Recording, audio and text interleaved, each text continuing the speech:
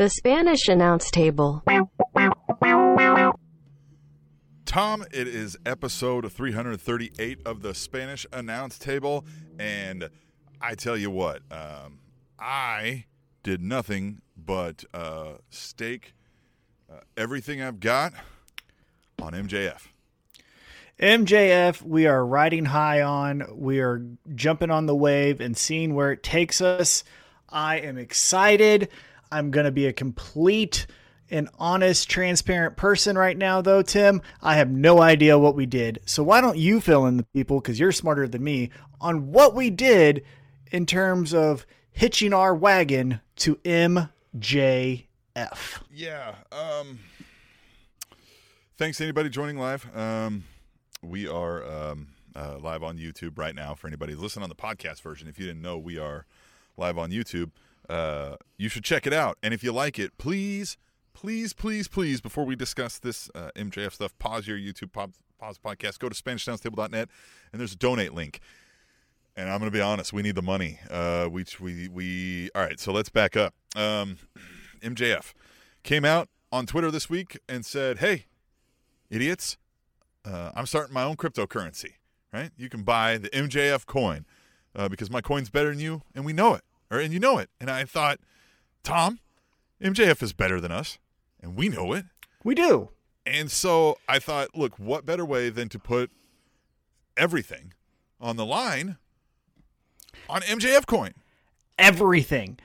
For the listeners or viewers on our YouTube page, we are not kidding.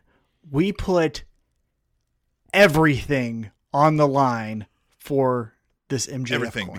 because MJF is going to make us rich, because I believe that much in MJF.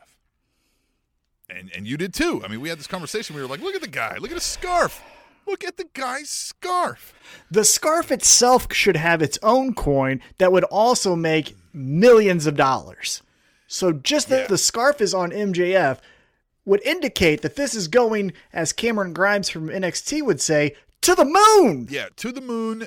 And I can't stress enough that, you know, we bought in, right? We bought in. We put a lot of money down. I don't want to make anybody jealous or feel lesser than by saying the amounts or anything. So we'll just go off of what happened here, right? Everything.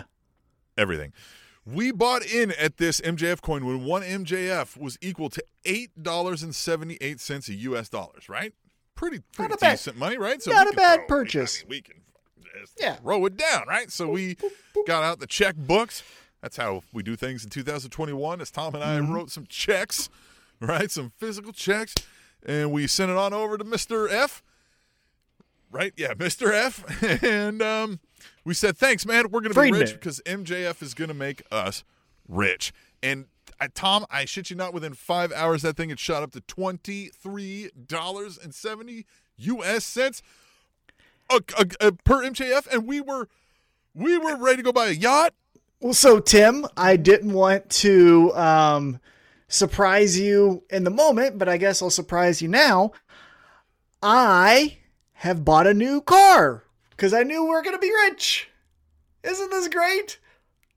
I don't even have to pay for this thing because we're making so much money. Of course, I put it on the credit card. That's how you build credit, Tim. I'm not a complete idiot. So we've got a Spanish announce table car. Tim, we're going to the moon. MJF. I'm buying scarves next. Come on. Tom. What up? Tom. Yeah. Everything? You put everything on it? Yeah. Did you ask your wife about this? It's our money. What does she have to do with this? You put all of your money on this MJF coin. Whoop, all of the savings. Like, I too might have put what I need to pay the mortgage on this MJF coin. And again, bought in at $8.78, shot up to $23.70. But Tom, if you bought a car, I hope you can return it, because right now that thing is sitting at $3.25 for an MJF. More. It's down 63%. No, we're down, up more. No, we are down 63%. To what? From what we started with. Everything. You have 63% less of everything right now.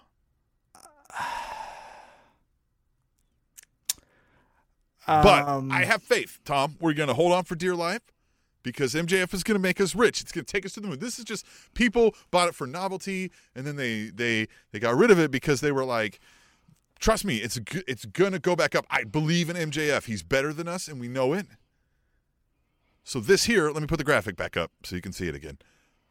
This 63% down, that's just this week, right? Next week, that number is going to go up, right? We may still be a little down overall, I hope. But, like, I think it'll bounce back. I think it'll be like the next Bitcoin or whatever those things are. Tim, I bought a car. I bought a new car. Is that the Lambo I saw the picture on the Instagram? Well, no, I didn't. I mean. You bought another one other than the Lambo? No, I mean. Yes, the Hummer too? No, but. That's a lease. So, but it's going to come back. That's the deal. That's what these things do. They go up, they go down. MJF is going to make us rich. Tim, yes. I mean. Yes. Right here. Look, I know it's down. I know it's down. But we bought at 878, and I know we're at 320. I know that's bad. I know it's only been a week, but that means it's got nowhere to go but up, baby, to the moon. We're going to be like Cameron Grimes, dude. Tim, it's the 24th. My first payment is due at the 1st. Oh, you didn't even get like the first month? It was. Why would I? We have all the money. Really? Everything? Everything? It was everything $23. You should have checked with me about the car. It's MJF. I know. Look, somebody must be up to. I bet Cody Rhodes did this. It is Cody Rhodes. Yeah. That blonde-haired fuck. It is Cody Rhodes' fault. I am blaming this on Cody Rhodes. It's a conspiracy. They hate scarves. They hate pinky rings. They hate fine taste and limousines and really great promos. Tim. It's going to get there. It'll get back to the moon. That's how these things work. That's how like stonks and Tim, the they're going to come for me if I don't pay this car off. So give him the keys. Tim. Hey, maybe you could ask Cameron Grimes for some money. How do we make this go up? Do more people need to buy it? Yes, you guys should go and buy this MJF coin. Check out his Twitter. Buy it because, look, we need to get this here. I'm going to put this graphic up again just so Tom can get a good look at it again. We need this red arrows to be green arrows. We need this to go up to the moon, as the kids on the Reddit say. Reddit.com. Is that right? I don't know, Tim. Stonks? I was reading things in my new car, feeling comfortable with life decisions. Tim? You made great decisions. It's a long play. It's a long MJF said it's going to be great. It is going to be great.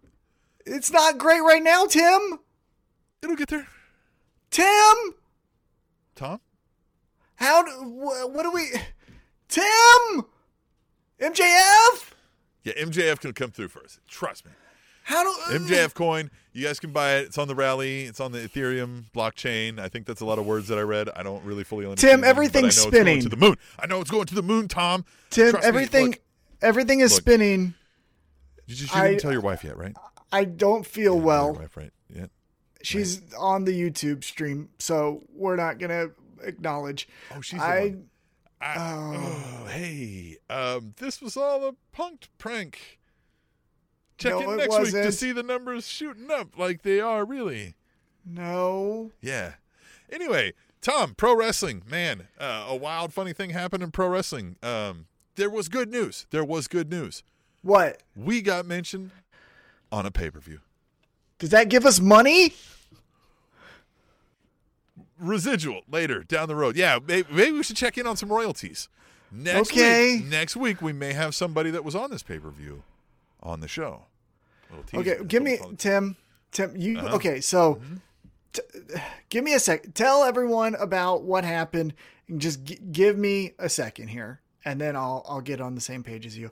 I have to send some text messages, and I've got to call some people about this graphic right here. This MJF coin plummet from this week that we put everything on. Tim, we put. Am I going to have to sell this hat? How much? Are is you that? going to have to start hooking again? How much is that? You think I stopped? Yes, of course. Of course I'm going to have to do that. Listen, Tom, we're a pro wrestling show. They don't need to know about our wonderful, rich lives that we're going to have here when this thing goes to the moon. Tim. Yeah. MJF is going to make us rich. Okay, 1 second here. Let me take a big drink of water. Mm-hmm. Yeah, Tim, we did get mentioned. We did get mentioned on a pay-per-view.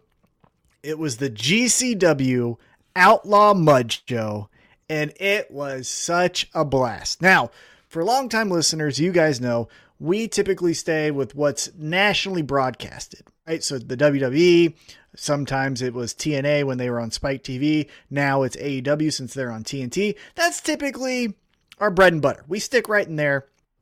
But I, on a whim, because I was feeling so great because of the MJF coin, was like, hey, let's purchase a pay-per-view and support independent pro wrestling. So I ordered GCW Outlaw Mud Show. It was headlined by MDK leader Nick Gage, the GCW heavyweight champion. And Tim, I don't know about you, I will start with my instant reactions. So much fun. Out in left field, literally it felt like in Laramie, Wyoming, in a barn. It was a legit barn. This thing had livestock in it. Oh my God. Fun. There was a goat, there was a donkey, there was a horse, and then there was pro wrestling. And there was no less than probably 7 times a fuck that horse chant. Because fuck that horse. That horse didn't go to the ring. Oh, but I tell you what, this had all of the makings of my favorite elements of pro wrestling, where it had people that were doing this because they legitimately love it. It wasn't, and not to discredit anyone who comes into our world from other endeavors, but it wasn't bodybuilders or MMA fighters looking to make a quick dollar. It was people who said, you know what would be fun and what I want to do with my life? I want to be a pro wrestler. And so obviously I mentioned Nick Gage. This was my first time viewing him on a live pay-per-view. Obviously we've seen clips. We've seen the Dark Side of the Ring episode of Nick Gage. I thought he was captivating. Tim, what did you think of Nick Gage? Nick Gage was interesting. Definitely a unique presentation, I think, that isn't being met anywhere on the main shows, right? And definitely why I can see why he's the guy, right, of the promotion, and why everybody kind of wants to be that guy and the attitude. So I like Nick Gage a lot. So much of the show stood out, though. I mean, there was so much cool stuff. I liked it. Yeah. I thought, so obviously when I get excited about pro wrestling, where I first go is to analogies of ECW, because that again is a special place in my heart. It's going to forever be my favorite promotion. But for Nick Gage, it felt like he had the best elements of Sandman and a little bit of New Jack, where it was like he had the like, hey, this guy's actually robbed a bank. Hey, he might actually fucking kill you, but he's going to be this captivating figure that's going to start a little riot in the crowd before he even makes it to the ring, like Sandman did with his entrance. And he's just going to go balls to the wall in a death match where he's going to staple gun your tongue to a door. It was just incredible. Yeah, that was an insane spot. One of the cool things I think about GCW, and again, if you're just joining us live, we're talking about the GCW Outlaw Mud Show that happened. Tom was broadening his horizons and purchased the pay-per-view, and then I watched later. This was amazing. And one of the things I like about it is just I get where this GCW is gaining steam. It feels so just contemporary and real in the moment and not held back, if that makes any sense, right? Like there's nothing going on that's like they're letting them go do what they want. And I mean, it's raw sometimes and not polished, but it feels grassroots to every level. Yeah. And I like that they do the independent pro wrestling show gimmick where you're going to see guys that you may not have heard of, as far as like a Warhorse. Although if you've watched Dynamite and you saw him answer the open challenge when Cody was the TNT champion, but you're going to see Warhorse or AJ Gray, but then you're also going to see, stars from yesterday when it's Too Cold Scorpio or it's Ricky Morton. I thought that was really cool. The blend of like, hey, you might not know who AJ Gray is, but you're going to, at least if you're a pro wrestling fan, know who Too Cold Scorpio is. See a guy ride on a goat You're going to see a goat chant. You're going to hear "fuck that horse" chant. And a donkey. You're going to see a guy's tongue stapled to a door. You're going to see a guy's ass out. I mean, there was so much fun. The conversations that Joey Janela and Kevin Gill have on commentary are hilarious. Talking about the hardest part of the ring, and they bring up that the hardest part of the ring is not the ring apron, it is the ring post. Like, you know what I mean? Come on. 10 times out of 10, it's going to be the ring post. It is the ring post, but pro wrestling law tells us you got to say it when somebody hits the, you know what I mean? Right. You got to say the thing. Yeah. I loved this show. This was fun to watch, right? I'm excited. Obviously, I think GCW, outside of just gaining steam from a grassroots movement, is also gaining the casuals' attention because of what Matt Cardona, also known as Zack Ryder, is doing, where he's bringing... And John Moxley is bringing casual eyes over to GCW. I think we're all building towards this Nick Gage versus Matt Cardona match that I'm very excited about. Who knew when we kicked off 2021 that one of the best stories of the year was going to be Nick Gage versus Matt Cardona? They are doing all of the best things that gets my attention. I love it. Albeit, I did see somebody tweet, and this was, maybe it was a bit kind of like, okay, I see what you did here, was they said, is it really all that surprising that absent of WWE handcuffing Matt Cardona, he's finding a way to get himself over on the internet? Like, he's always done that when he's been allowed to do that. That is true. Yeah, credit to him. Yes. But again, I thought it was, in my defense of saying that, I guess, is, once someone gets to a certain part in their career, it's not necessarily always the case that they're going to reinvent themselves. So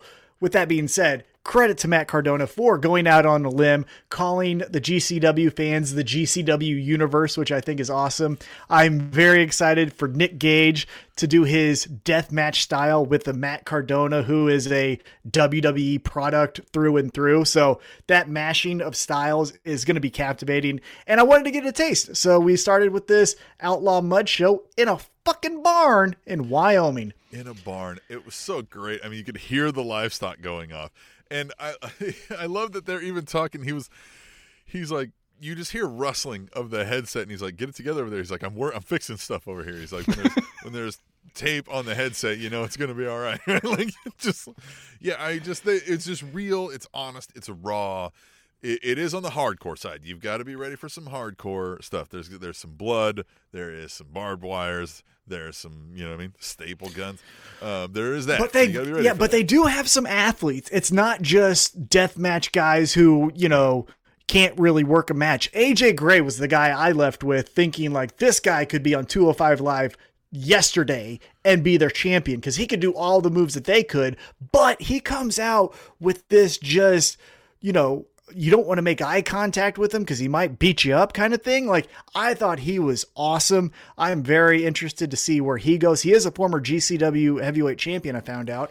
So very interested to see his character. I don't know what they do. I feel like the last times I'd heard their names, they were in the same place, and now they were doing this thing out in Laramie, Wyoming.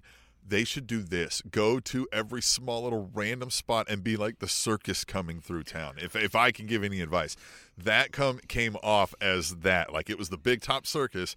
Everybody was in town, coming to see the freaks and geeks come and get down, right? Like, I loved it. Although I will say, make sure that you have some expenses to deal with the cops, because if you saw the story after the pay-per-view, 8 cops came to the event because they thought that the Nick Gage match was a real fight because it spilled out of the ring and into the concession area. So they had 8 officers showing up thinking that they were going to stop a physical dispute. It really Credit to them. Look at that. Working people into a shoot in 2021. Credit to them for keeping pro wrestling real. Hey, look, they great don't get job, a lot GCW. of this in Laramie, Wyoming. So yeah. God, it was great, though. It came across great. I loved it. I loved it. Even All right, with, so now even with the tech issues and stuff, like it was great. It was great. it was great. Yeah, and the tech issues was endearing because they obviously knew what they were going up against, and they handled it well. Joey Janela's live tweets. Plugs in a barn in Laramie, Wyoming. Right, exactly. And Joey Janela handling it with talking shit to the fans and then being told not to talk to the fans. Thought that was great. Joey Janela was another bright spot. Obviously, I've been a fan of his in AEW as far as the in-ring competitor, but his commentary work was off the charts. Before we move on then, let's sidebar off on Joey Janela. Apparently, Joey Janela pulled a Borat and went to the meeting that Spray Tan Cena, the former NXT referee, goes to, sat next to him, stood up and spoke like him, stormed out of the place, had like Janela for state reps, like right, whatever it was, school Janela. board. God, more of this. Joey Janela is insane. Now, we've always known he's insane, but if you're AEW, I don't know what type of contract Joey Janela is on. He's creating such a stir that you got to do something with him here. And I know they had a segment on Elevation where Sonny Kiss and Joey Janela have split up, but now let's take this rocket ship, put that MJF coin behind Joey Janela and push him to the moon. Because again, we have everything on the MJF coin. Yeah, we put everything we've got. Anyhow. So please go to SpanishAnnounceTable.net and hit that donate button because please, right now the MJF coin is not doing so hot, and we put. I bought a car. 2 of them. A car. He keeps. Okay. He keeps refusing to admit it was 2 of them. No, it was just 1, but it was a lot of money. Oh, it was the price of 2. Okay. That's right. All right. Okay. Okay, let's talk about our favorite show, weekly show, AEW and Dynamite. Pause. Since when I flip back and forth here, pulling the curtain back here, I run I'm pulling the levers and flipping the whatever. What was the guy you used to work with say? Twisting the knobs and pushing the faders or whatever. Yeah, sliding the faders and pushing the knobs. When behind you, you'll see QT Marshall, and man, Cutie. Oh, sorry, damn it. Man, we forgot you again. Cutie, we love you, and we were going to book you on. We got busy booking an interview for next week, which we did book. I don't want to announce it because, things fall through. I don't want to look like a jackass. But we've tentatively cards booked, subject to change. Yeah, Cutie, God, we love you. You're our biggest fan, and we get it, and we know, and we keep telling you we're going to get you on the show. But we at least put your photo up here. Hey, you're doing great work, Cutie. I tell you what, quads and triceps, keep doing your thing. Quad keep on staying in the gym. Yeah, love it. That love guy. it, Cutie. Cutie! Yeah. So, AEW Dynamite was what happened, man, right? I mean, we love us some AEW Dynamite. It's the best show going week in and week out from an overall, I think, enjoyment perspective, in our opinion. So we like to do a deep dive of each week. Now it's Friday again. Still Friday this week. It'll be Saturday this week. Yeah, so last Friday was the AEW Dynamite show, and then this coming Saturday is the next AEW Dynamite show, but we're going to recap last week's episode. It's Thursday right now, right?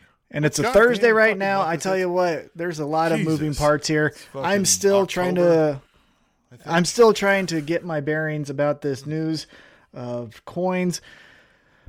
MJF is going to make us rich. I promise, Tom. Well, let's talk about him a little bit. But before we get to him... Don't put everything on it. I put everything in it, Tim. I said a lot, but not everything.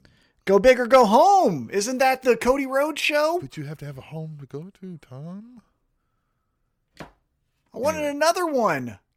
You're going to get it. You're going to get it. You may have to sell this one and get it back later or something, but to the moon, baby.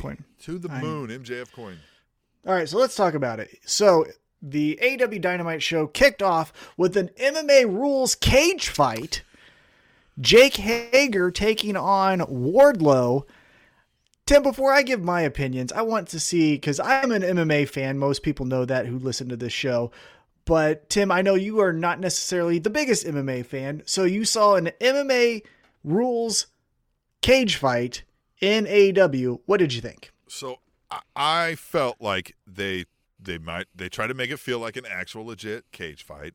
I kept thinking Tom's probably dissecting this as all bullshit, right? Mm-hmm. But there's a Hurricane Rana. But you've got to work the thing. Yeah, aside from when they went, so they started the match. I'll give him that. They attempted to storyline work the way into sprinkling in his professional wrestling prowess to help, right? Like they tried to make that a thing. And I'll give him credit for that. It wasn't just like pro wrestlers in a thing. But I'm sure all I kept thinking was, I don't even watch MMA, but I'm sure this is coming across as god-awful to a hardcore MMA enthusiast. But to a certain extent. Yeah. Well, to a certain extent, because for one, heavyweights suck. And so they weren't too far off, because if you've ever watched heavyweight mixed martial arts fights, they're garbage because they're a bunch of fat guys who gas out in 2 minutes, unless you're Cain Velasquez or the top of the top 1%. Generally like speaking, exactly. Right. Generally speaking, though, heavyweight MMA is absolute dog shit. With that being said, I think it was good to do something out of the box. I think what we both said about whoever was going to be the second promotion to take on WWE, don't be Diet Raw or don't be Diet SmackDown. Come to us with a different presentation, whether that was Impact Wrestling and the Broken Universe from Matt Hardy when that started, or in this case, an MMA rules cage fight. I applaud them for doing that. I will say though, let's not do it again.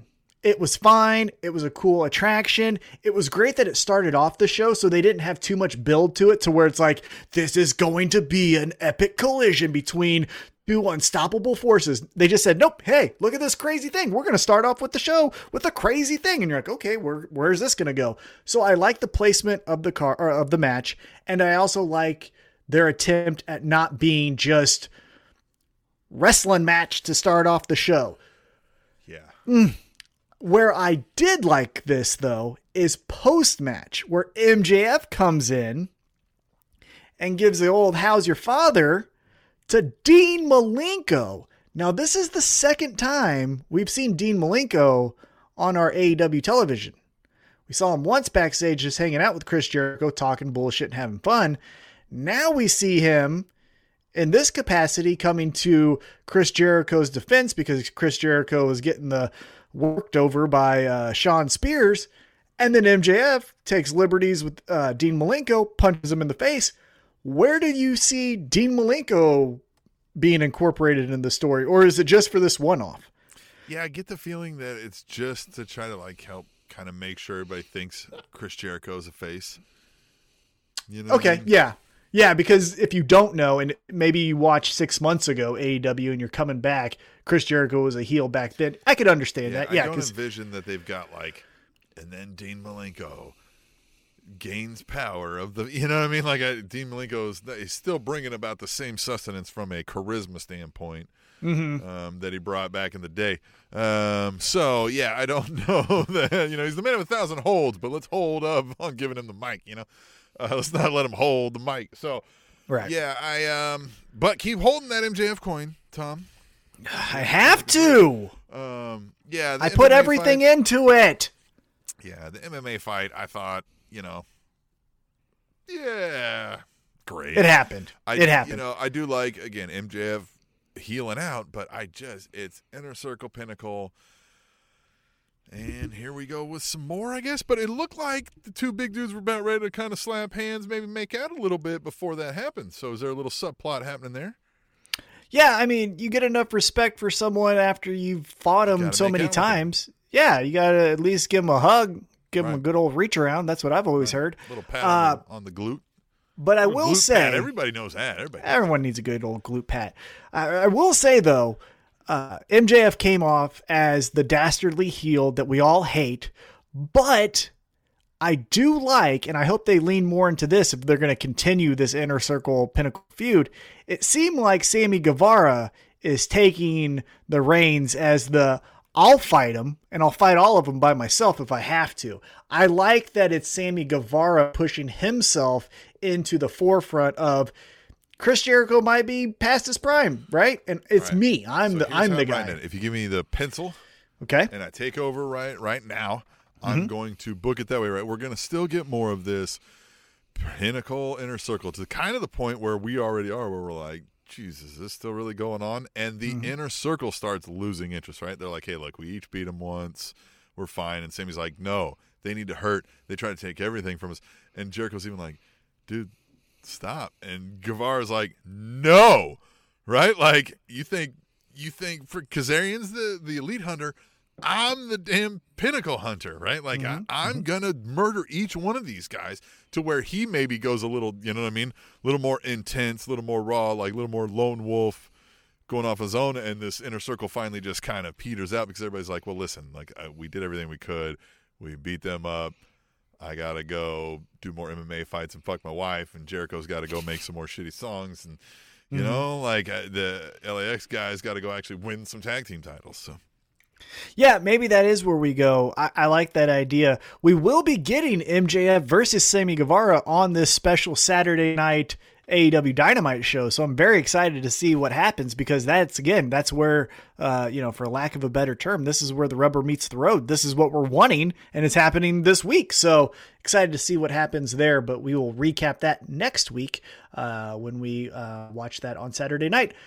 Next up on this Friday night edition of AEW Dynamite was a handicap match. It was Darby Allin taking on Scorpio Sky and Ethan Page. This, at times, was uncomfortable because Darby Allin maybe wants to kill himself, it feels like. He does not have any regard for his well-being. And that is disturbing, but also captivating. Yeah, I mean, it is what you're saying. It's captivating. It's disturbing in that it's sinking that in about the Darby Allin character, but I felt like that was already sunk in about the Darby Allin character. I like this Men of the Year name.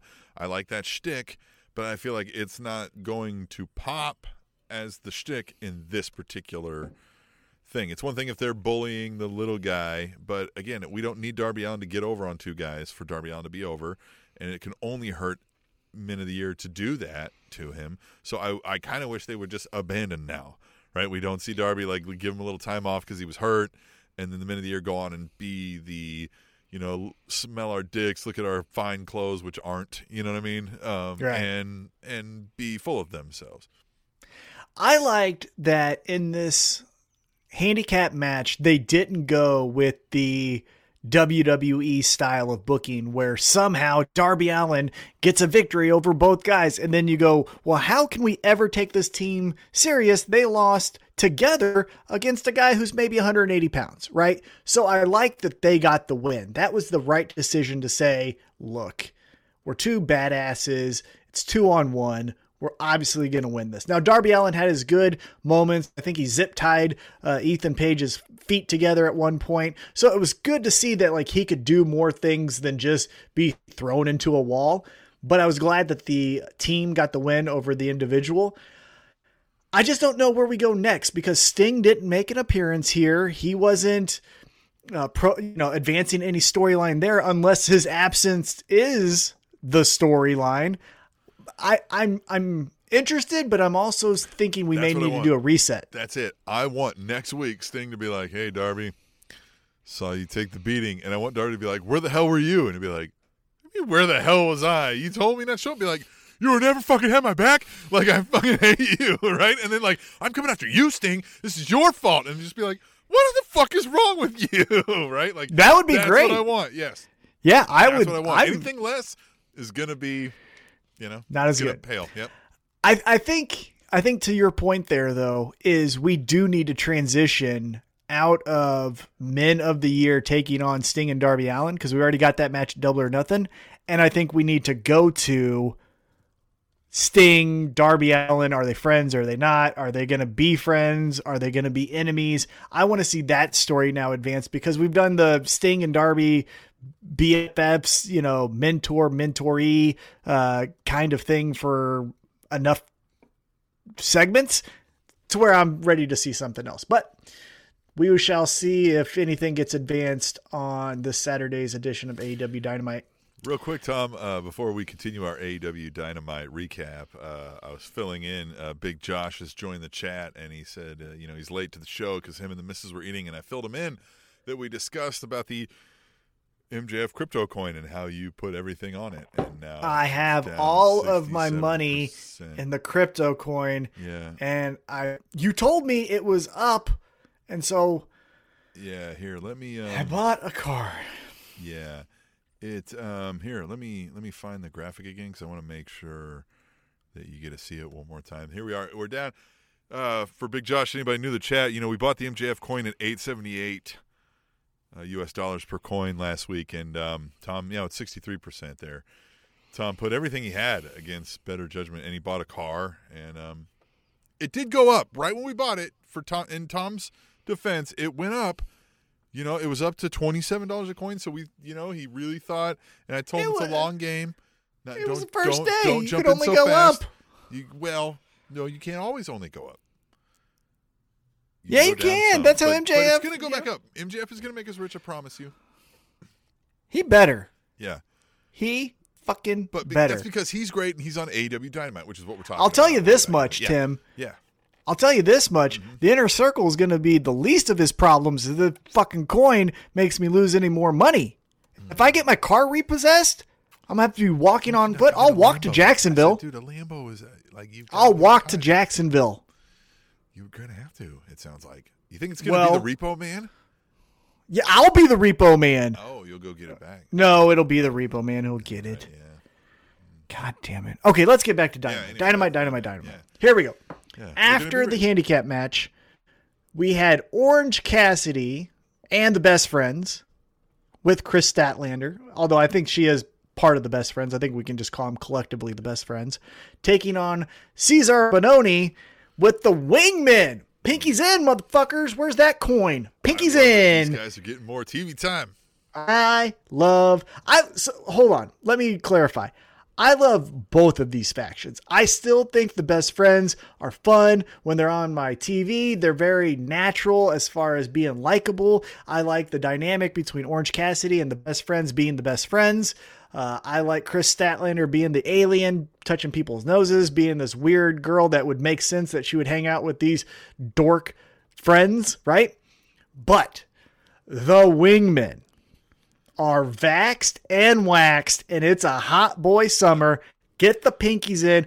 I love that they were like, what were they? Pinkies they were like in. dusting somebody off or spraying them or something or whatever, and they were like, can you do this? Like, well, they're technically not touching them, so like, yeah, they're gonna make you pretty. I love that too. Make you pretty. God, that's they're not going to beat you up. Their goal is to make you over. I think that is so original. That is great. I love the Wingman. I love it because I love the Wingman. It's something that is allowed to foster out of the minds of these guys, right? Like they are allowed to kind of come up with this on the fly and just let it go and be themselves. This is how we got DX. You remember DX started as just like Shawn Michaels two-man and Triple H group, just being a little snarky. Yeah.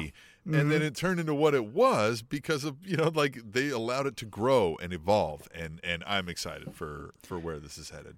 I will say this.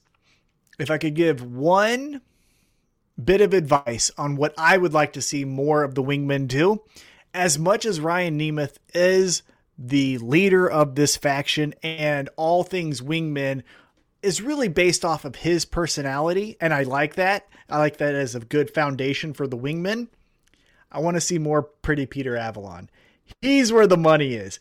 He is the funny guy in the promos. If you saw post-match, so Orange Cassidy gets the victory here. Post-match, he's holding Cesar Bononi's head as if it's a Greek tragedy and Caesar's been stabbed in his chest and Peter's just crying to the heavens. I want a little bit more Pretty Peter Avalon. I think he could be the guy that gets him more catchphrases, more TV time. He's great. Shout out one more time to Big Josh, the Rebel. He's known as the Rebel Trucker. Tom, he said you don't have to walk to Jacksonville, Tom. He'll come pick you up. He maybe head to KC in the morning, so get a ride. You know what I mean? I will say this. You know what you got to do for a trucker ride, though. Well, I'll say this to Big Josh. Let's hold off. I may be jumping the gun. Again, it's only been a week, so let's give it a month. And after a month, if MJF has not turned this coin around, I might need a ride to put 5 across his lip, if you know what I'm saying. Take that so now scarf going and back upon it. So now going back to AEW Dynamite, we had what I thought was the weakest segment of the show, especially for the build. It was Cody Rhodes and Brock Anderson taking on our favorite quads and triceps, Cutie Marshall, and that other guy, Aaron Solo. This happened. No segment. with QuickTime Marsupial is ever the worst segment. Well, it wasn't Cutie's fault. I'll tell you this much. He was Cutie and he was a cutie. And he did well. He did well. It was the other three guys that I thought, again, Cody, I understand, is a vice president of AEW. He's essentially like with the Young Bucks running this whole operation. And I get it. And with that comes a little bit of, you're comfortable around everyone, right? You're the big guy, right? Because you're everyone's boss, essentially. But Cody's doing a little bit too much of the, I'm the veteran here, kid. Just watch me and I'll get you to where we need to go. It's like, hey, man, you're 30s. You've been doing it for a while and you grew up in the business. I'm not trying to take anything away from you, but let's take down the whole, you've been doing it, as long as Hogan kind of vibe, that's a little weird.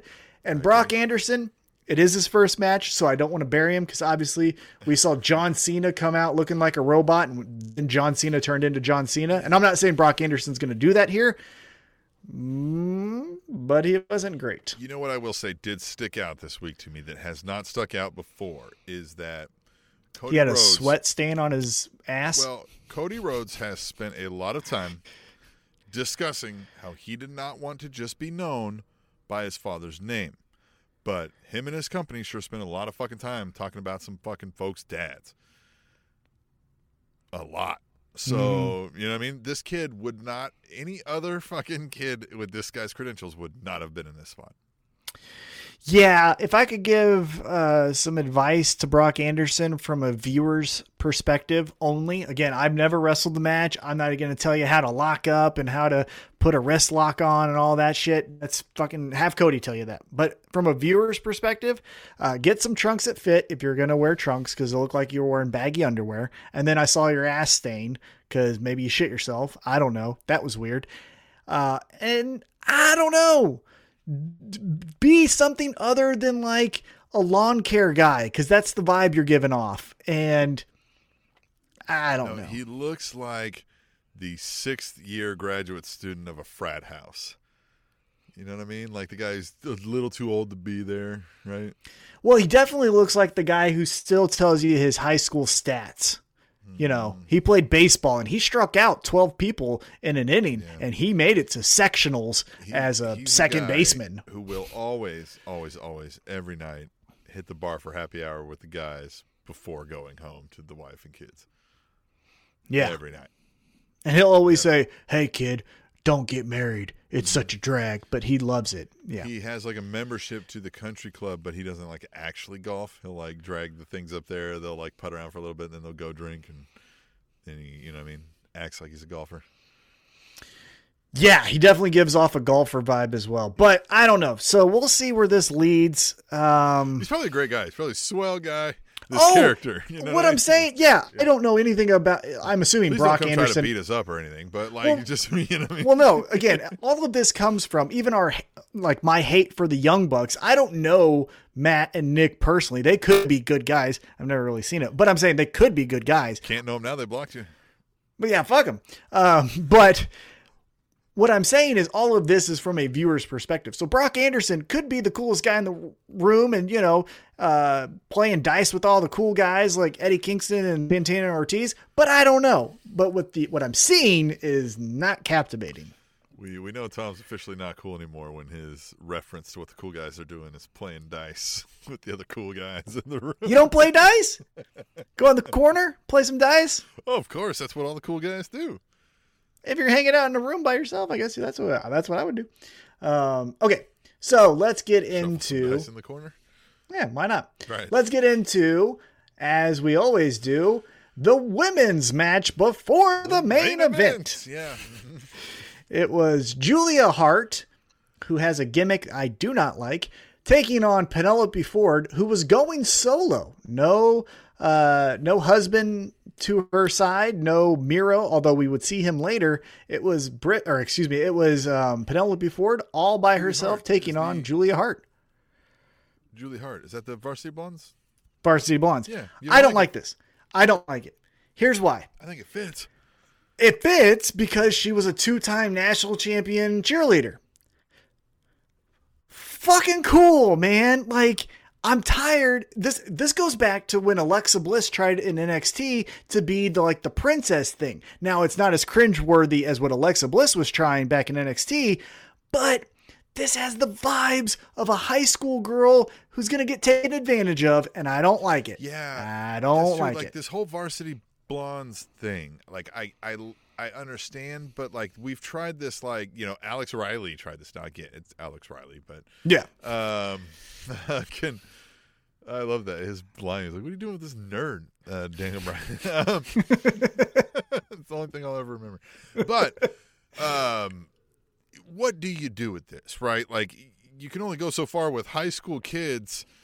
You know what I mean? High school Letterman guys. Like, that's what I'm saying. Why are we allowing some teenagers to come get beat up in the ring then? Like, well, so you're either saying two things to me with the Varsity Blondes. And again, Brian Pillman Jr. on Dark Side of the Ring was amazing. He was the best part of Dark Side of the Ring. His interview talking about his father, and then obviously talking about his own wrestling career after his father passed away. But when you're presenting the Varsity Blondes and Julia Hart, you're telling me one of two things. Either, like you said, this is a high school group that's going to get beat up by the real men and women in the room. Or some high school kids are going to beat up the real men and women. Right. Or these are the guys that are still going to senior prom 2 years after they graduated. They're not faces. And that's not cool either. Right. So it's like, you're fucked either way. Let's get rid of this varsity bullshit. It just screams something else blondes, right? I'm fine with that. If something. you want to play off of the Hollywood Right. Blondes thing, make it the fucking up and coming blondes for all I give a shit. You know what I mean? Yeah, Make it like fucking, I don't know, anything. Yeah, I agree with that. I don't know. I like them. Again, repackage them as something else, and I'm all in, especially post-match. I really liked what Brian Pillman Jr. did here, but before we get there, we did see Penelope Ford defeat Julia Hart, which I thought was the right move because Penelope Ford was a former number one contender, and I liked what she did there. Now, post-match, Miro comes out and was like, hey, and I'm paraphrasing here, hey, fuck those guys. And he said, I'm going to beat their ass. Yeah. And I like it. Well, I like that he was like, where's Kip? He's not here to protect you. So I'll show you how it's done. And I'll protect you, right? And just, yeah. Well, and it was post-match. The Varsity Blondes were doing nothing of the sort to even harm Penelope Ford. It was just a psychopath looking for a fight. She dominated the match by and large. And still, the crazy Miro's like, I'm gonna kill somebody. It was just, it's just those weird psychopaths that have to see themselves as the heroes. So they tell themselves, well, Penelope is obviously in distress. I need to save her, when in reality Penelope's the one that's doing the low blows and, poking the eyes. But here comes Miro. What I liked, as I mentioned, is Miro comes out and just seamlessly we get right into what now looks to be a Brian Pillman Jr. Miro feud. I think we're going to get that on Saturday night, or we're going to get it on the return to Wednesday night. I don't know. And again, we don't fact check here. I think so too. I feel like they said that on like Elevation or Dark or something. Yeah. So I like that it just seamlessly went into Brian Pillman Jr. and Miro. And Brian Pillman Jr. did look like a guy that was like, you're not going to take advantage of me. I am going to kick your ass. I get who you are, but you got to understand who I am. And that's what I like from Brian Pillman Jr. Like, that's the character, not I threw 6 touchdowns when I was a junior in high school. I don't fucking care about that shit. Well, and here's the thing too, is like, like what he's saying is like, look, like, I think you understand, I understand, you're going to beat the shit out of me. But I'm going to make you do it because it's still not fun. Like, you're still going to, like, I'm still going to get some in on you. You're going to go home and be like, God damn it. Like, I'm just going to make you do it, right? Like, go through it. You're going to, you're going to kick my ass, but you're going to know you were in a fight. Right. Your hand's going to hurt. Your fist is going to, be broken. Your eye is going to be shut. Like, you're going to win, but I'm going to make you feel some of my pain. Right. I like that. Yeah, it better be worth it. Like, it better be, you know what I mean? Like, oh, this is it. Yeah. Right, exactly. And I like that vibe, so we'll see where that goes. But now let's move into our main event. It was a trios match. It was Penta, El Zero Meadow, Eddie Kingston, and the Elite Hunter Frankie Kazarian taking on Matt Jackson and the Good Brothers. And I will say this every fucking week that we review AEW Dynamite until something fucking changes. I know what it is.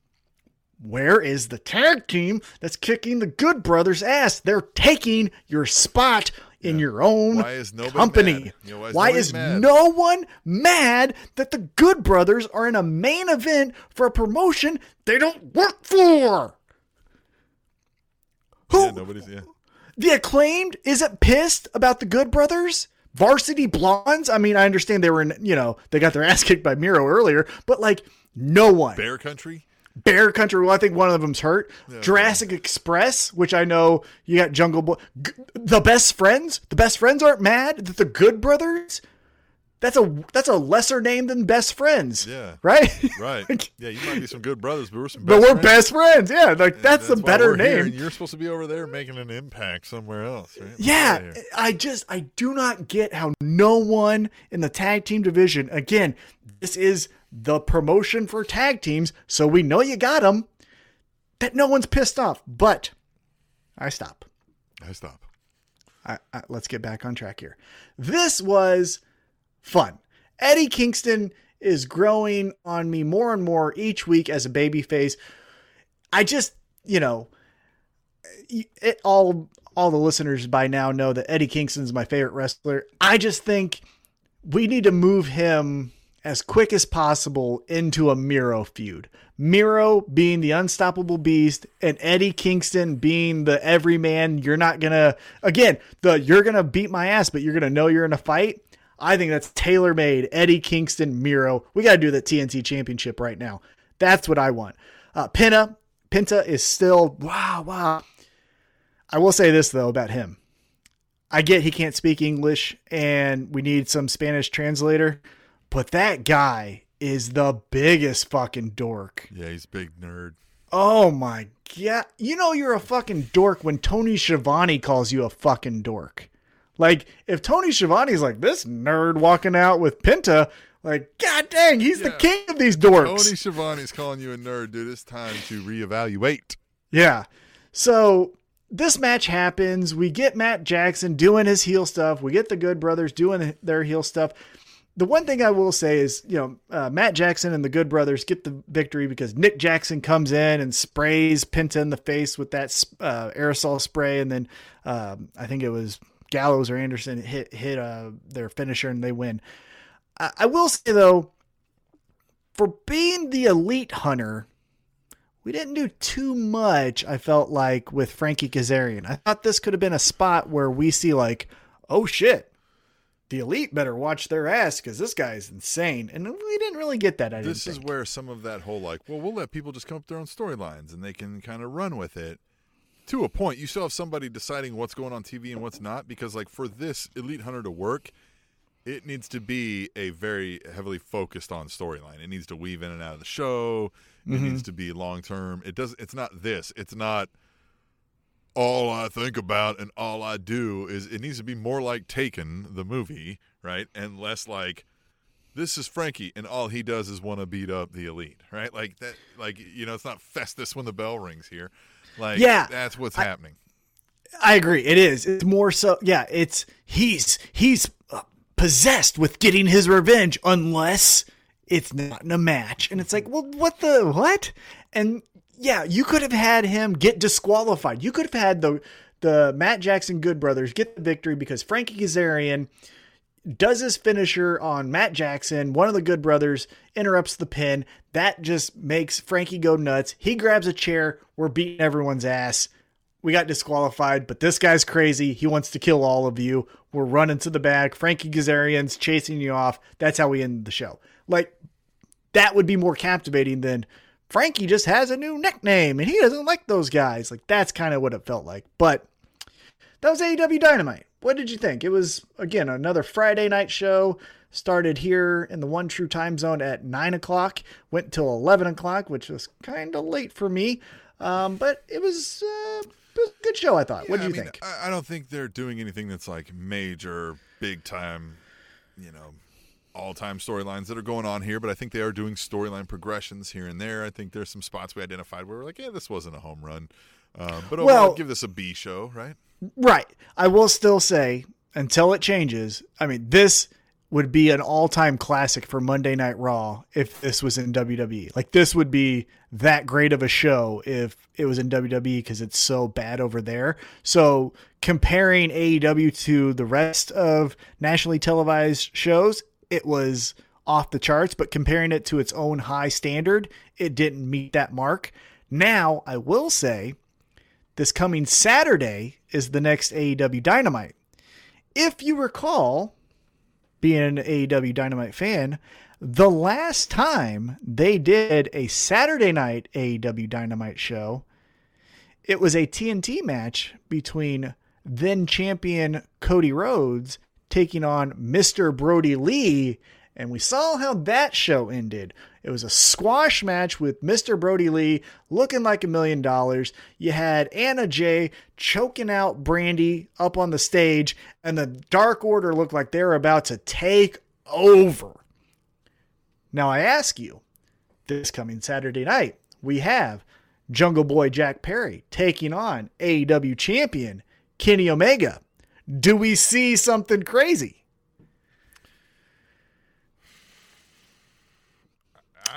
I don't. The story, well, because here's the thing: the story that's being told of Kenny Omega is his ego is getting out of this world. I could see where they pull a hey for a night or until the next, Dynamite.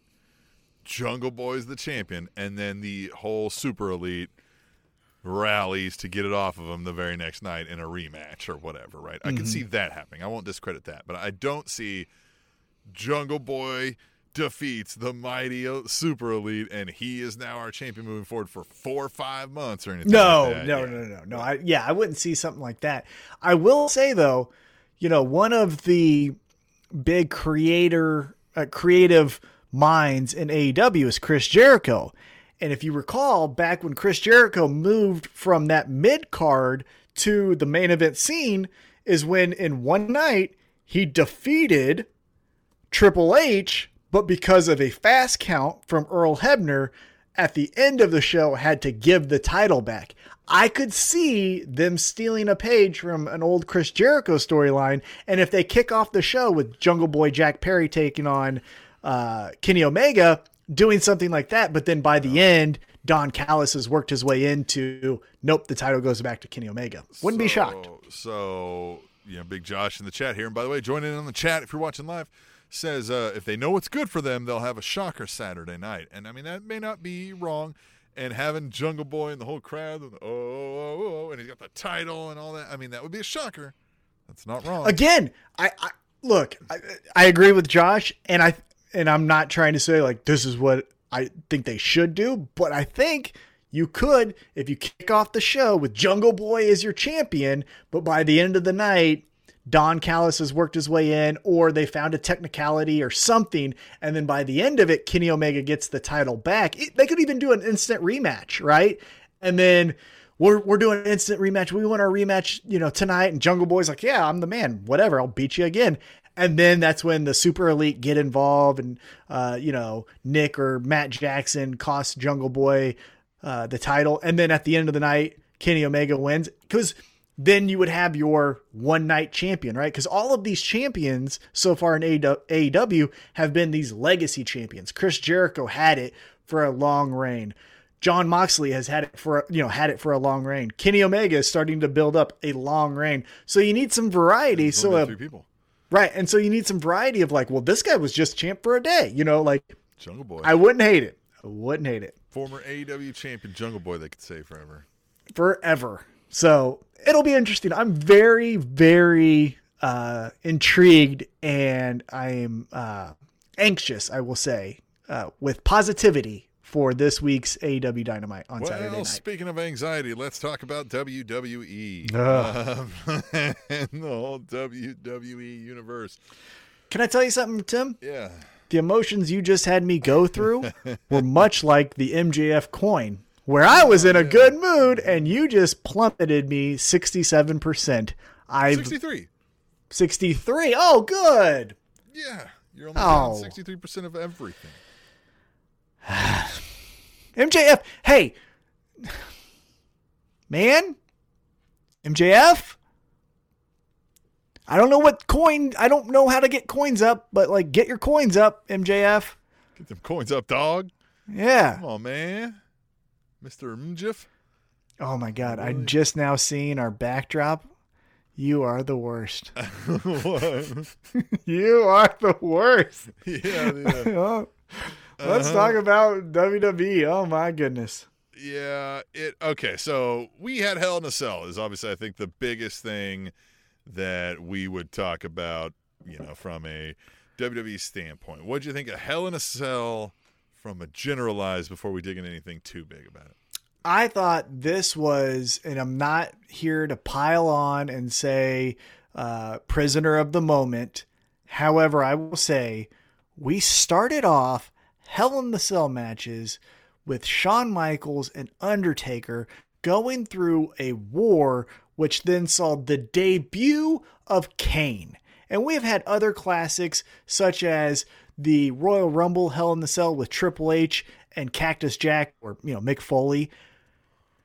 To go from those types of matches where we need something as a blow off between a feud that can't be contained in a normal wrestling ring anymore to a roll-up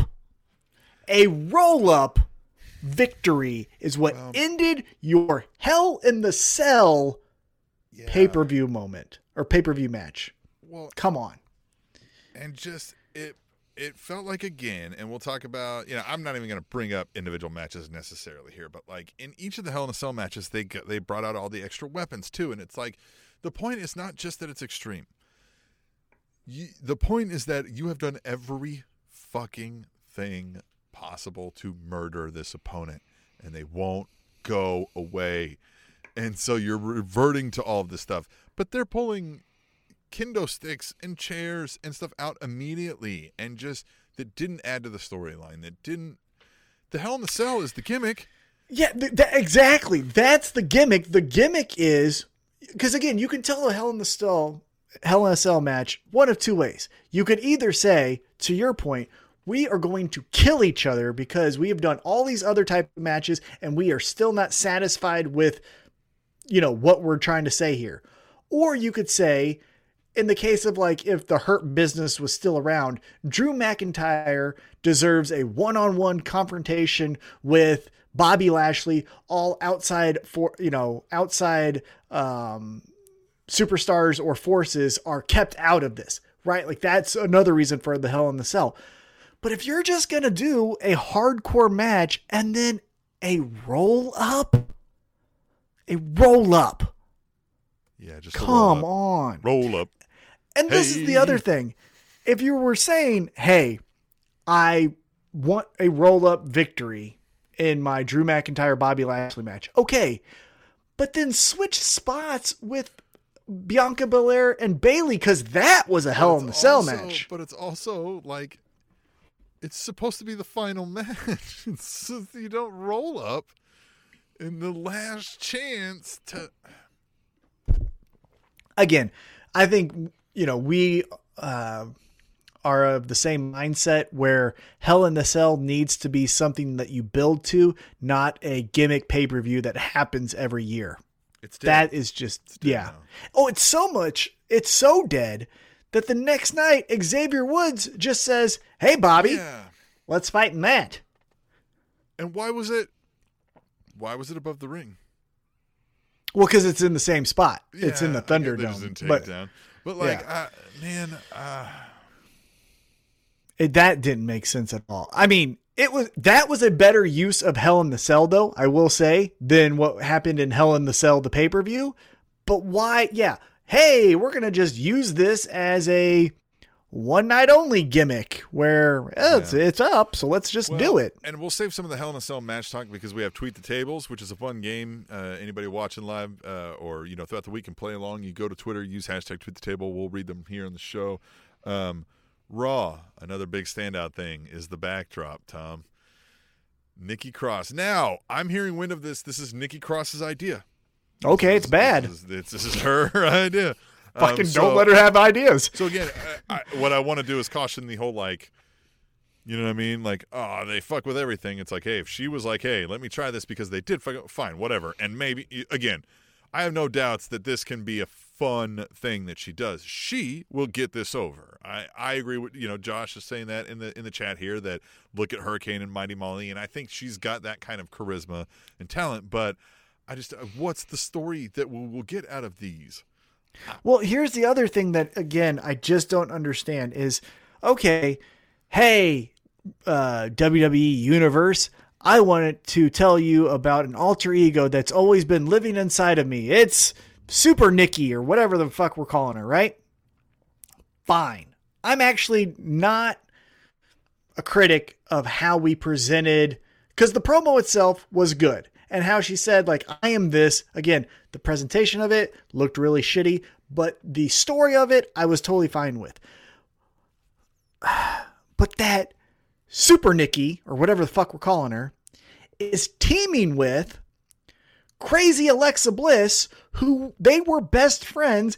And oh, by the way, Alexa Bliss fucked this girl up. And now we're just going to have them team together and not acknowledge any of that shit. That didn't happen. That wasn't like years ago. That wasn't like the 90s. That was 6 months ago. And hear me out. Like, I get you're trying to be Captain Confidence here, but confidence also entails standing up to somebody who fucked you over. Your tag team partner.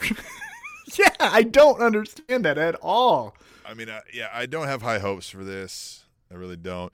And so the Raw card that we went through here, it's a shuffling of the deck. Now it's Riddle versus Drew McIntyre. It's Xavier Woods versus Bobby. It's like we just let go people because we had too many people, but we're still cycling the same 8 folks against each other. Like we only allow 8 people in the building. Like, I don't understand what we're doing here.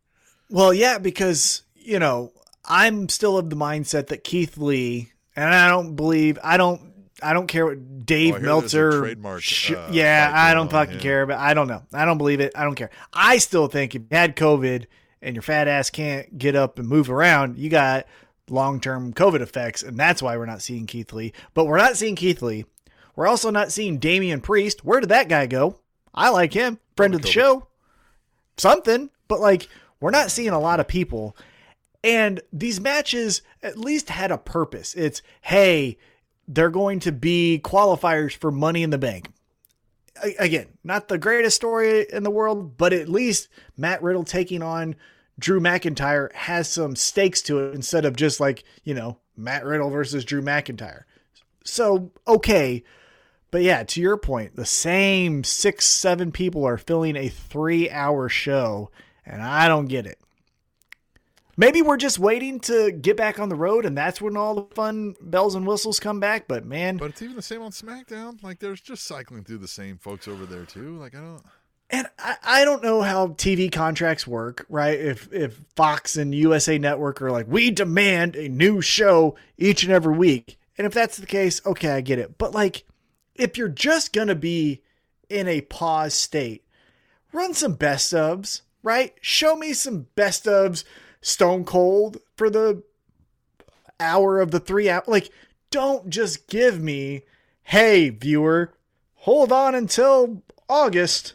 We'll be coming at you in August. It's like, okay, well then I'm gone. And don't be mad when your viewership is, 90 people or whatever it is. So I don't know. If they're going to be in a holding pattern, I'd rather it just be reruns or best of series that would make it a little bit more interesting, in my opinion. Yeah, well, and even on the NXT side of things, like, there wasn't a whole lot there. They introduced a new stable that was underwhelming. Diamond Stud. Yeah, Diamond Mine. Diamond Mine, or whatever. Diamond Stud was DDP, I think. Diamond Mine. I will say this.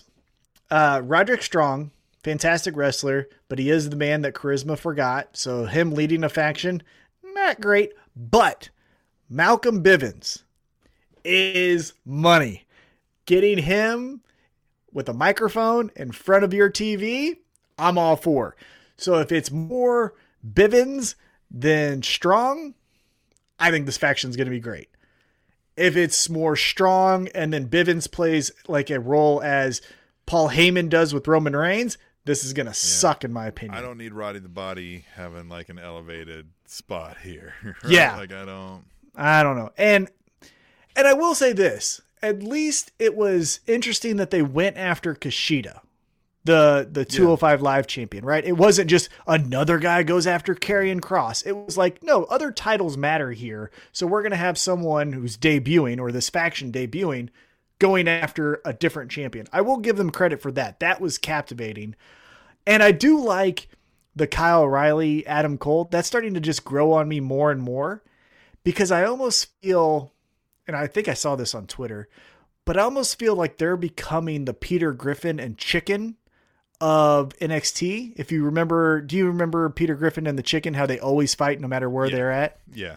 That's how they're starting to feel. And I like that. I think they should fight at every event and press conference you have. If it's a press conference for NXT, Great American Bash, whatever it is, and Triple H and Shawn Michaels are talking about how, you know, Raquel Gonzalez is going to have a great NXT women's match. And then like Shawn Michaels gets rolled up on because Adam Cole got thrown into him. And it's just Kyle O'Reilly and Adam Cole fighting on top of Triple H and Shawn Michaels. Like, I think that's great. Just have them fight everywhere.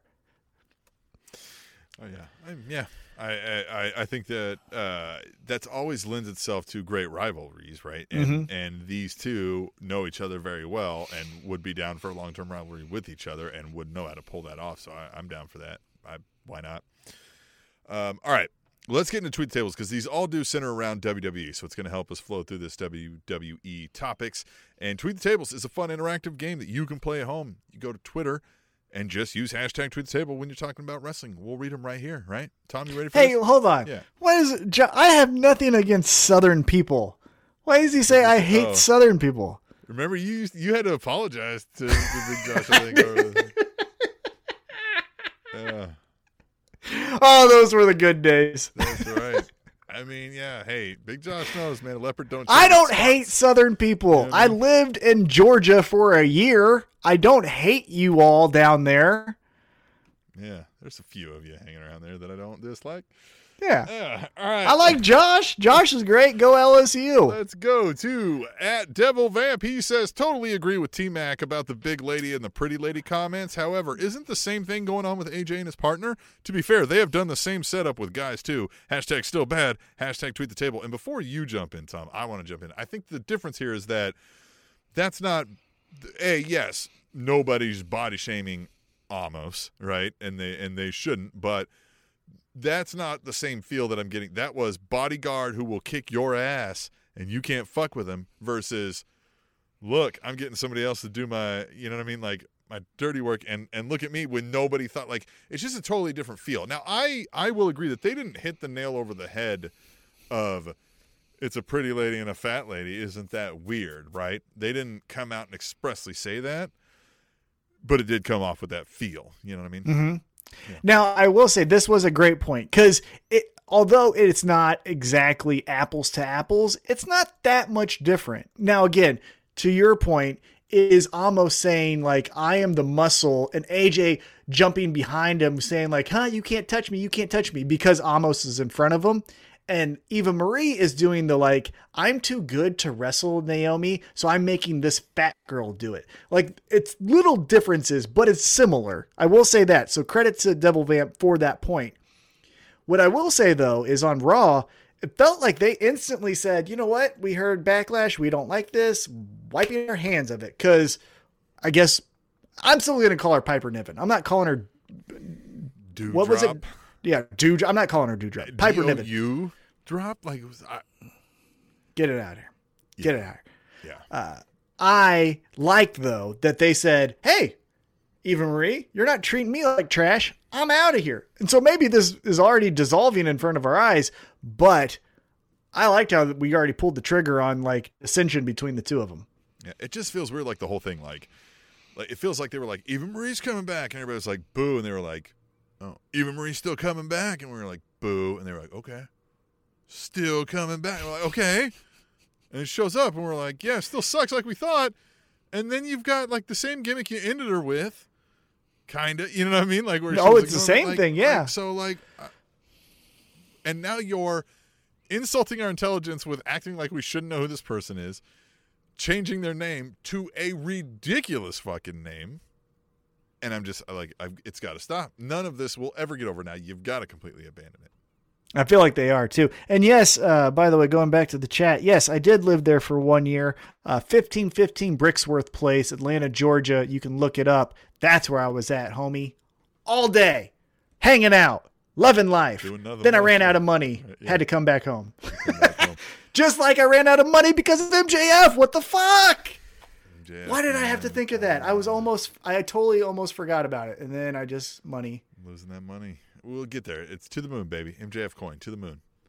You know what would help though, Tim? If our loyal listeners would at least just donate $1. SpanishAnnounceTable.net. You can go up there. There's a PayPal link up there to donate. Oh, we could use all the dollars you got because Tom put everything on the MJF coin. Everything. Repo the Lambo. That always sucks.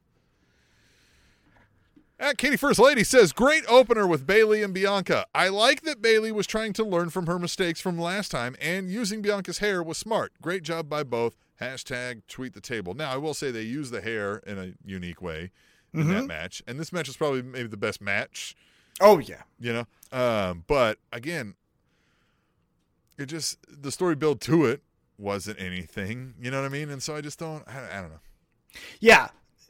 I will always say that along with you, that if the build isn't good, 99% of the time, no matter how good that match is, I'm probably not going to be invested into what the outcome is. Now, as you said, I thought this was the match of the night, and I liked how Bayley acknowledged her history in Hell in the Cell by trying to learn from her past. So that was, again, rewarding the viewers for watching the program, not just, hey, I'm just going to watch it for tonight. And what happens? Oh, I just know everything now. And that's what happens. And let's move on. Right. So it was a good reward for the viewer. If you were going to do if you're going to do the Bobby Lashley roll up bullshit, switch these two matches. Let's end with Bianca Belair and Bayley. Hey. Yeah, I saw the chat. No, we're always open for a beer sponsor. Yeah, I don't want to never went away. Tweet the table from Katie, the First Lady, and I will chime in on this match. But on the chat right now, we got Big Josh saying, "I'm disappointed y'all don't do the beer sponsor of the week anymore. Fear not, we always be disappointed. Yeah. Anybody, you go to the SpanishAnnounceTable.net, you donate some money, tell us like, hey, go pick up this kind of beer." Or if it'll ship it directly to us. Hit with me, I'll give you how to ship. Yep. You know what I mean, to us. Hit us up on the Table Show Twitter, or tableshow@gmail.com if you want to ship it directly, or just tell us what to buy if we can buy it here in the local KC area. Always donate. Just make sure you cover the fucking bill. You know what I mean? Just make sure it covers the actual cost of the beer. But before we get back to Katie's tweet, because I do want to hear your response to it, I will say whoever does become the beer sponsor of the week will be the first beer sponsor of the week on YouTube. YouTube, that's right. You'll actually see us drink, because I've heard you guys and girls trying to call our bluff, saying that we weren't actually drinking the drink. We did every single time. And so if you become a beer sponsor of the week, you will see it live on YouTube. Tell everybody how great you are. You will get all the compliments, just like MJF got all of my money. You'll be as confident as Captain Confidence Nikki Cross. Yeah, Molly Holly back here. All right. Yeah, the match, it is what it is, I guess. I just am never,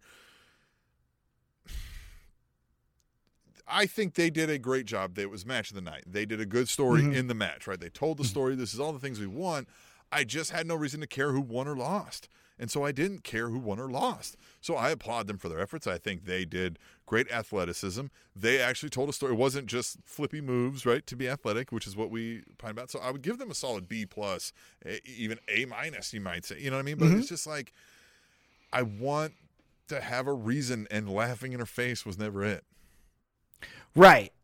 I think we are both in agreement that you can have a C+ match if you have an A+ build, and that will get us hooked into the future, instead of a C- build and an A+ match, because the consequences of the finish is not in any type of peril or interest of us or for us. All right, well, let's hit back, and he's joined us on the chat right now live, which you can too on the YouTube. We go live Thursday nights.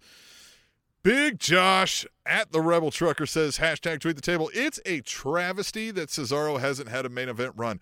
I'm hoping Mania next year he could get that push. Hashtag Hell in a Cell. And I don't know that it's a travesty. Guys, I don't know. I don't think he's got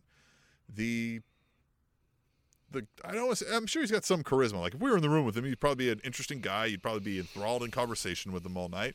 But he doesn't have I'm on stage, look at me as you know what I mean? I'm the main event guy. At least it has not come across yet, and I haven't seen it.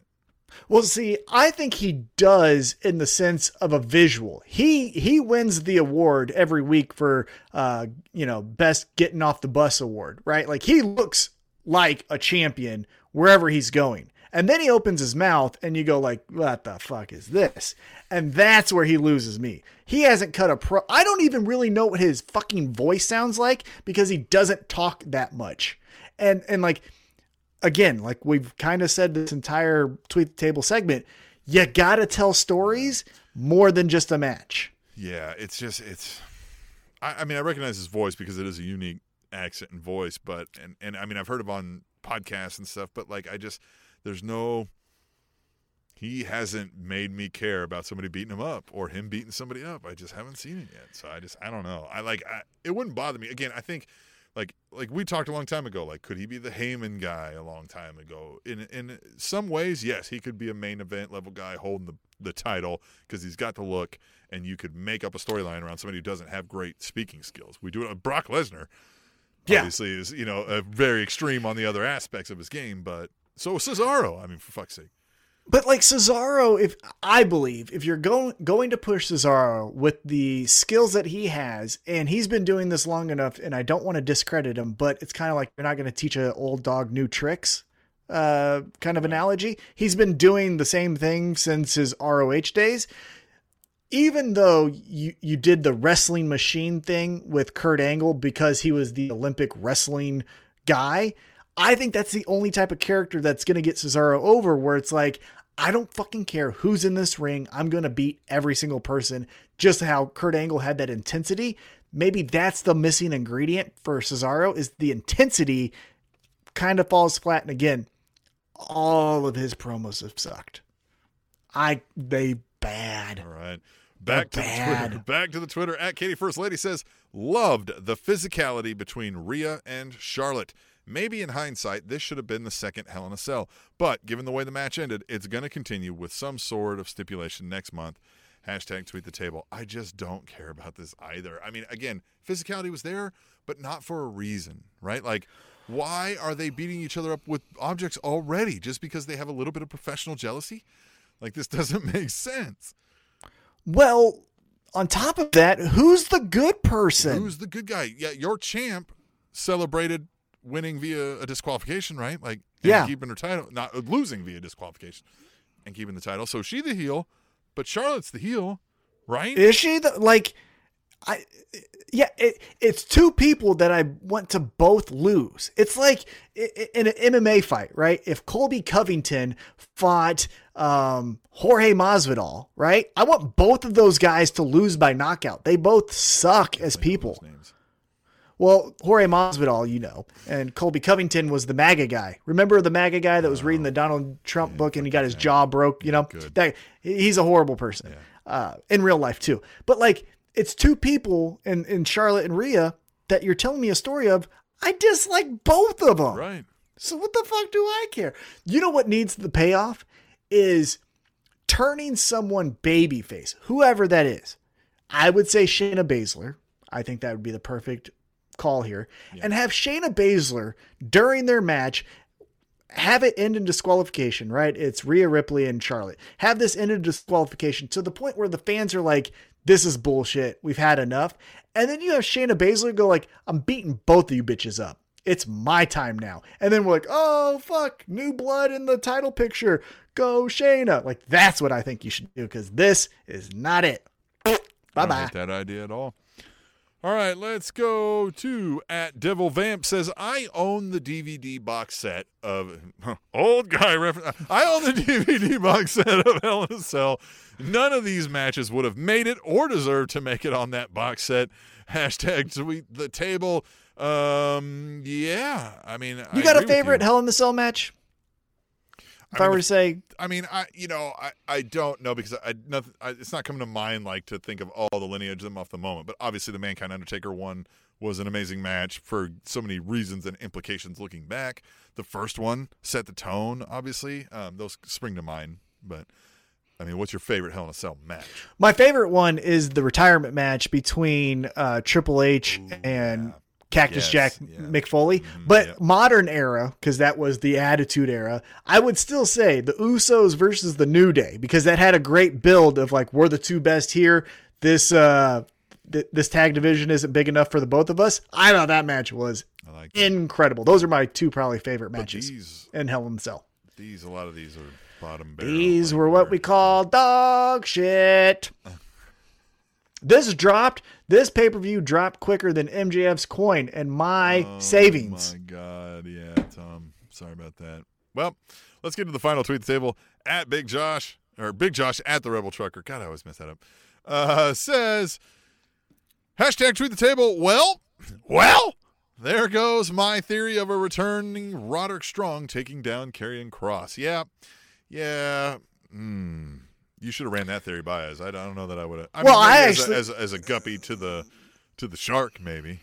Well, I thought, because remember he gave his resignation papers and said like, I'm out of here. I thought that was going to be Karrion Kross saying there's no more talent for me to beat up, and then the returning Roderick Strong says, "Oh, there's one guy you haven't beat," and then gets right, yeah. Which, by the way, I venture sometimes on the Peacock network, and just watch some things. Right? Yeah. I saw a main event. I get my hands on the Peacock once in a while. But I saw a main event. We're already putting Karrion Kross in matches with Shelton Benjamin, and he didn't have his wife or whoever she is, Scarlett. Yeah, word is that they may split them up and send him up to the main roster already. They're going to split up. Why? What? Who is she going to lip sync for? I think there's a thing where Vince has to be like, okay, but this needs a little bit of tweaking because clearly it can be better if I do this, right? This is wrong about this. I think it's a complex like that. I think something has to be changed to justify being whomever's doing it. You know what I mean? Like, that's what I saw him on main event and I said, what in the fucking hell? And he didn't have his girl. And she's not going to get over by herself. This isn't like Sanity, when Sanity went up and Nikki Cross stayed down in NXT because she was crazy and she was really the best part of that group. It wasn't any of that. Or even when Enzo and Cass went up to the main roster and Carmella stayed back because they were going to push her as a singles star. Like Scarlett, I've never really seen her wrestle. I've seen her wrestle maybe a couple matches on Impact. But man, nope.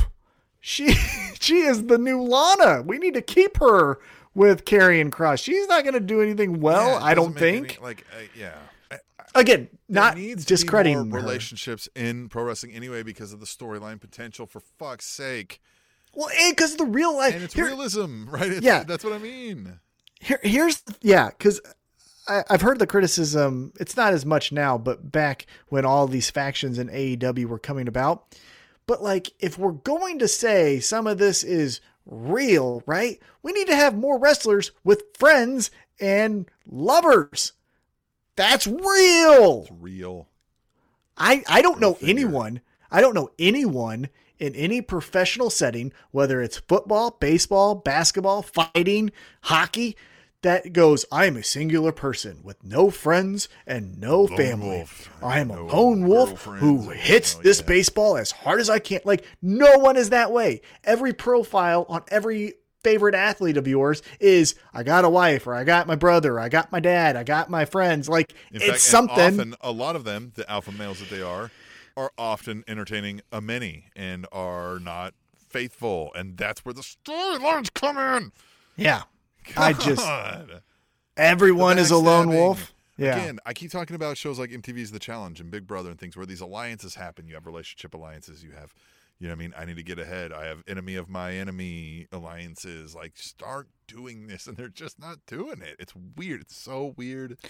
Well, but AEW is. I will say, like, in pro wrestling, AEW is taking those chances. I still think that they need to have some more relationships. I think, like, a fun, silly couple for a couple months, Chris Statlander and Orange Cassidy would be fun on my television. But yeah, they need to start. I know they have Brandy and Cody, but they need more relationships. You know, Penelope Ford and Kip Sabian, I guess, is another one. But you get what I'm saying. Yeah. Well, let's do this, Tom. One last time. Let me put up the graphics so everybody knows that we are down 63% of everything, apparently, from Tom. He put everything on this MJF coin that just came out this week, which you all can still buy. You know, you're supposed to buy the dip, Tom, instead of what we bought, I guess. I don't have any more savings, Tim. Well, you have 37% of it wrapped up in MJF coin. I don't like it. Anyway, join us next week for the next live edition of the Spanish Announce Table. Bye. The Spanish Announce Table.